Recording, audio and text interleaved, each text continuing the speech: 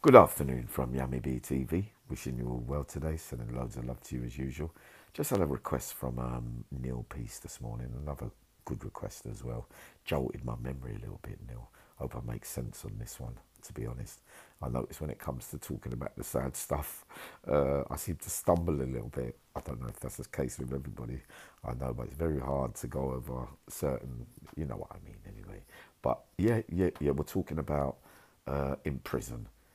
There's schemes for getting visitors and pen pals from people that you don't know. So if you've had to go through years and years without getting a letter, say, or without visits, there are schemes and there are people outside that would like and offer themselves to come up and support and help in that way as well. For whatever reasons, for their own reasons, for mostly for the good reasons, because maybe they feel sorry for some of us in prison, or maybe they're lonely themselves, or maybe they've had someone in prison who they've corresponded with, and they'd like to know more about it, or maybe they've had lost loved ones that, they want to know more about, how it works in there and how you're feeling, or maybe they've experienced having relations with prisoners before in the past. Either one, it could be many or many reasons. But my first experiences with the pen pal thing was a man in Whitemore as well, because a couple of doors away from me there was a geezer called Eddie Mack. I won't say his full name. He had a friend in Sen prison, which is a ladies' prison, and he said to me, "Yami, yeah, Uncle Yami, I can get you a friend to write to in prison." So that kind of context felt more easier to me because of the laughter. That yeah, it worked out. I was writing to someone as a friend for ages in Send, and then we used to do tape recordings between us and have that kind of laugh. The comedy side of things, calling each other's names, playing music, singing, and blah blah blah. But that was in the context of being in prison, ladies being in prison, and men's being in prison. I also tried writing by way of pen pals to a couple of people during this time as well. Um, but I think I was in it for the wrong reasons, because I was more searching for love. I don't know what it was. Well, I do know what it was. I wanted a girlfriend. I missed having that little cuddle on a visit, or someone to go out there and love. And talk to weekly. Like a lot of men have got that kind of support in there, but a lot haven't either. And there were some lonely times when you lie there and you see the mail coming round, and you're not getting no letters, but everybody else is. It's a good feeling to open letters when they come in there. Honestly, it is. And when you go over, I think it's a contributing factor to my behaviour in there as well, because I learned, especially with my lovely ex-missus, when I had that kind of love and support. But that was kind of real. You see what I mean? That I knew her, and that kind of like cooled down my behaviour, if you like, for a little while in there before the accident. Because I'd her to think about during that time, and there was nothing better than going on the visit and cuddling your missus and that kind of stuff. But having to do it with a stranger, because I tried that a prison scheme thing with outside prison supporters coming in to visit people, that I agreed, yes, that's what I was in Long Lartin, and I used to do the readings for the chaplain now and again down there in the church. She used to come for me and say, she said, "Samson, look, maybe you should think about taking a couple of visits. You've gone years without a visit, kind of thing. It might do you some good to talk to somebody on the outside, that kind of stuff." And I agreed. But on the day it happened, I'll never forget it.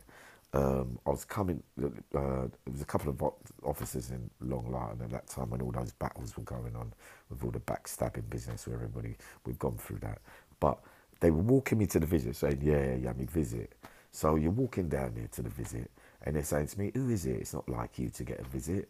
Is it anyone you met?" But you know already that they know who's coming to visit you, because all they've got to do is look into the book. But it kind of made me feel small, like belittling me, that I had to grab onto a prison visitor to get a visit. It's not really, not saying that's my stuff. Remember, I'm telling you that. Don't feel the way that I feel or felt that day, because it's a good thing. For to go out there and have, if you're going without visits, and you'd like to see someone, it's for the good reasons that you go out there. Obviously, there's strict guidelines, your behaviour and language, you have to be very wary of that as well. But that was putting me off before I even got to the visiting room, if you get what I mean. I got out there, and she was a lovely lady, and she asked a few questions, and I was trying to be as polite as possible. But I don't know what I was going out there for when I really think about it. I think it was more of a case I was searching for love and any kind of comfort at that time, having, felt so alone for all those years. Do you see what I mean? And the other time as well in Wood Hill was another one that I experienced where I agreed to an outside counsel of some kind. I agreed with one of the projects inside to go out there. Somebody coming once a week on a Wednesday, come up and visit me. And I went out there again and we talked about a few things, but she made me cry.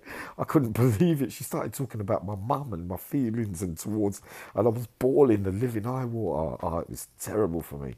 I said to myself, listen, I said after I left there, I'm never going out. And I was thinking, how did she know all that stuff after one visit? Because she asked me a couple of questions, obviously, but the way she broke it down really, really pained me. And believe this one, in later life, right? Because there's a thing that they have to sign that anything you discuss with them on that, that they're not allowed to see you outside and talk about it with anyone. I think that's a legality kind of thing. But in it strange that in the year 2000, when I was doing those horrible robberies, one of them at the Hilton Hotel, and there was I was trying to nick stuff in one of the rooms. I was creeping around, lurking as usual in them days. And I saw her, I could not believe it, because there was a wedding going on in an adjoining room. And I remember looking right in her eyes, and I looked, because I think it was 97 or 6 or something like that was in Wood Hill. And I looked her right in the eyes, and she looked at me in stunned disbelief. And I was thinking for a minute, was she thinking that I'd come looking for her or something like that? That I didn't. I was on a bad mission. And she looked at me and she nodded her head, and I nodded mine. Unless I was going blind and I was thinking it was someone else, but I swear to God, I thought it was her. The pen pal, the writing. Now, again, another terrible experience for me. Imagine a man, you're a couple of doors away in another cafe, right? Writes a letter from inside, right? Inside prison.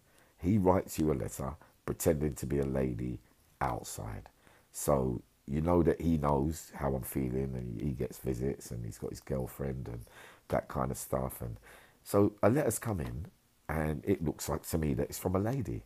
So I open up the letter, and it's somebody saying, yeah, I remember you. You might not remember me.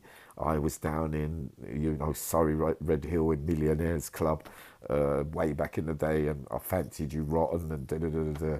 Like the naive idiot I was, I went to reply, and this was meant to be one of those jokes, I suppose. But funny enough, when I put it in the post box to answer, like the fool I was, naive or whatever you want to call it, a prison officer came up to me. She said, Yami, it's a bit ambiguous. So I said to her, what does ambiguous mean?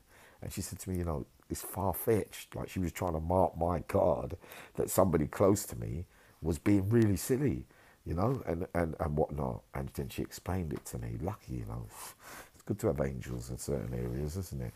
So then I went back to him, and I said to him, I said it in front of someone else as well. He's called Marcus from East London. And I said to him, what was funny about that? And he went, and he was laughing at me. I said, yeah, but I didn't get the joke though. Why are you going to make somebody feel like there's somebody for you to write to or likes you, but you're going to make me respond thinking, I'm going to get a little bit excited because there's somebody to write to, but you're not. And Marcus looked at him and said, I don't get that. I didn't find that funny at all, and nearly caused like a fight. And when he asked him, he said, yeah, but why though? He couldn't even answer it. Imagine that. But no, the pen pal situation is very, very real in there. And the prison visiting scheme, and it can help a lot of people. You don't have to sit in silence and loneliness. For whatever my reasoning with the authorities with that kind of stuff, from having the opportunities to do that, kind of my reasonings for that visit and for writing were for rather than companionship and having different subjects to talk about and other people's lives and what they're going through, and the support is there. So I would have to say that it's a scheme that probably can work for most. If it was now and I was in that position, I would be able to talk about other things and not just be thinking, oh, is she going to be a nice looking lady? Oh, I hope she fancies me. And, what's like, it's never nothing was ever what it seemed to me in reality, because you get stuck in that bubble for so long in there. And that's what it felt like as well. That's the bit I was going to say, when a teacher, the feeling that it's not something that belongs to, not that we want something that belongs to you. What I'm trying to say, like it reminded me of the children's home again.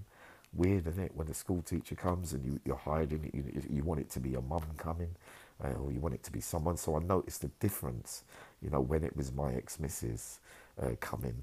It wasn't it wasn't the same feeling. But then I haven't experienced having enough prison visits and corresponded by way of pen pal for too long, so yep, that was my experience of it.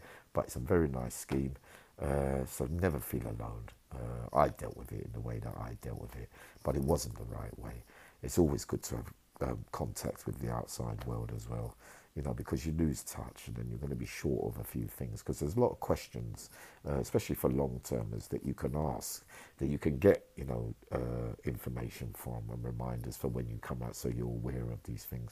By shutting off completely for the whole time, I actually have come out completely lost and naive, and not saying that pen pal or prison visitors are going to be the answer to that, but it could have saved me a few, for the right reasons, and the asking of questions and feeling that little bit more support and not being so angry because you haven't got it, especially when you get out, okay.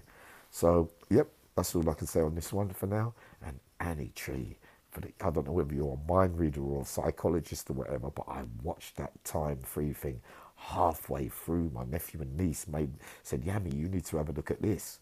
And I watched it, and I've got an opinion on that. But of course, I'm going to watch all of it. I only got to the bit with the dinner queue where the bully, when he was getting... But the first time I've seen Sean Bean played it, I'll save it, right? But sending love and coming up with more content. Any more questions and that for anything, just ask me, and I'll come straight up and deliver, all right? Sending love.